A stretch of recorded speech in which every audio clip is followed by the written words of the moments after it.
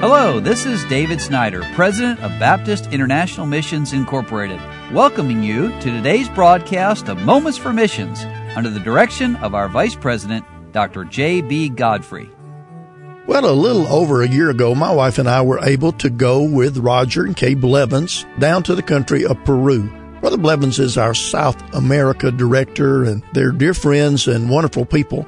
And he shares with us the testimonies of what God has been doing in Peru and the story of Tom and Carolyn Pace. And he says they arrived in Peru in July 1967, more than 51 years ago. After language school, the Paces gained experience by helping veteran BIMI missionaries Doug and Mildred Craig in a new church plant in Chosiaca. They moved in 1972 to the small Andean mountain village of Jauja, located in the Mantaro Valley with an altitude of about 11,000 feet. Tom and Carolyn were the only gringos in town, and some residents thought they were CIA agents sent there to keep an eye on growing communist activity among the people. But little by little, the true purpose of their coming to this city began to be revealed as they faithfully and consistently preached the gospel through words and deeds.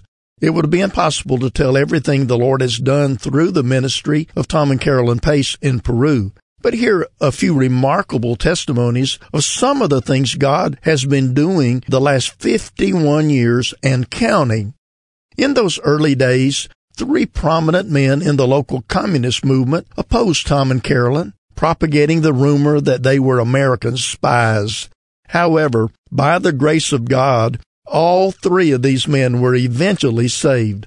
One was a local miner and labor union activist. After he was saved, his activism continued, but instead of organizing communist-leaning labor unions, he began organizing gospel ministries in the surrounding mining towns and villages high up in the Andes.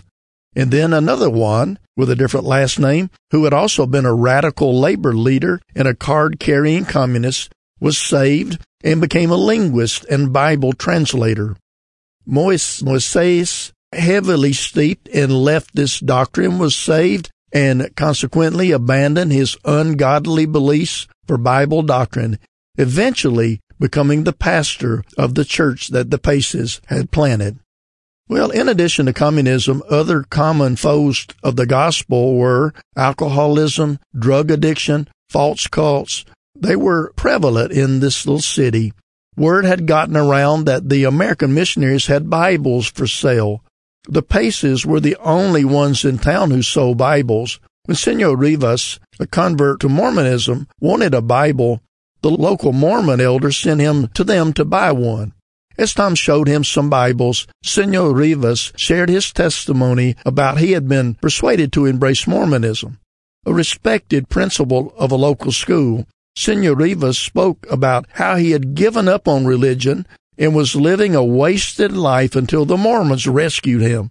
But after he had selected the Bible he wanted, Tom asked if he would like some pointers on reading it. He gladly accepted the help, and they turned to the I Am verses in the Gospel of John. Senor Rivas was fascinated. When they got him to John 14:6, Jesus said unto him, I am the way, the truth, and the life. No man cometh unto the Father but by me. And Senor Rivas stopped short and read it over again, then repeated it several times and exclaimed, That is it. That is it. That's what I have been looking for. The light of the gospel brought him to his knees in the living room of the Paces house as he surrendered his life to Christ. What a blessing that story is.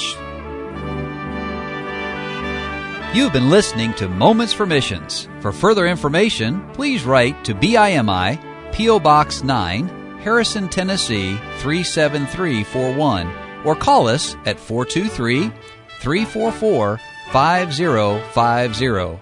Or you can visit us online at www.bimi.org. Until next time, may the Lord richly bless you.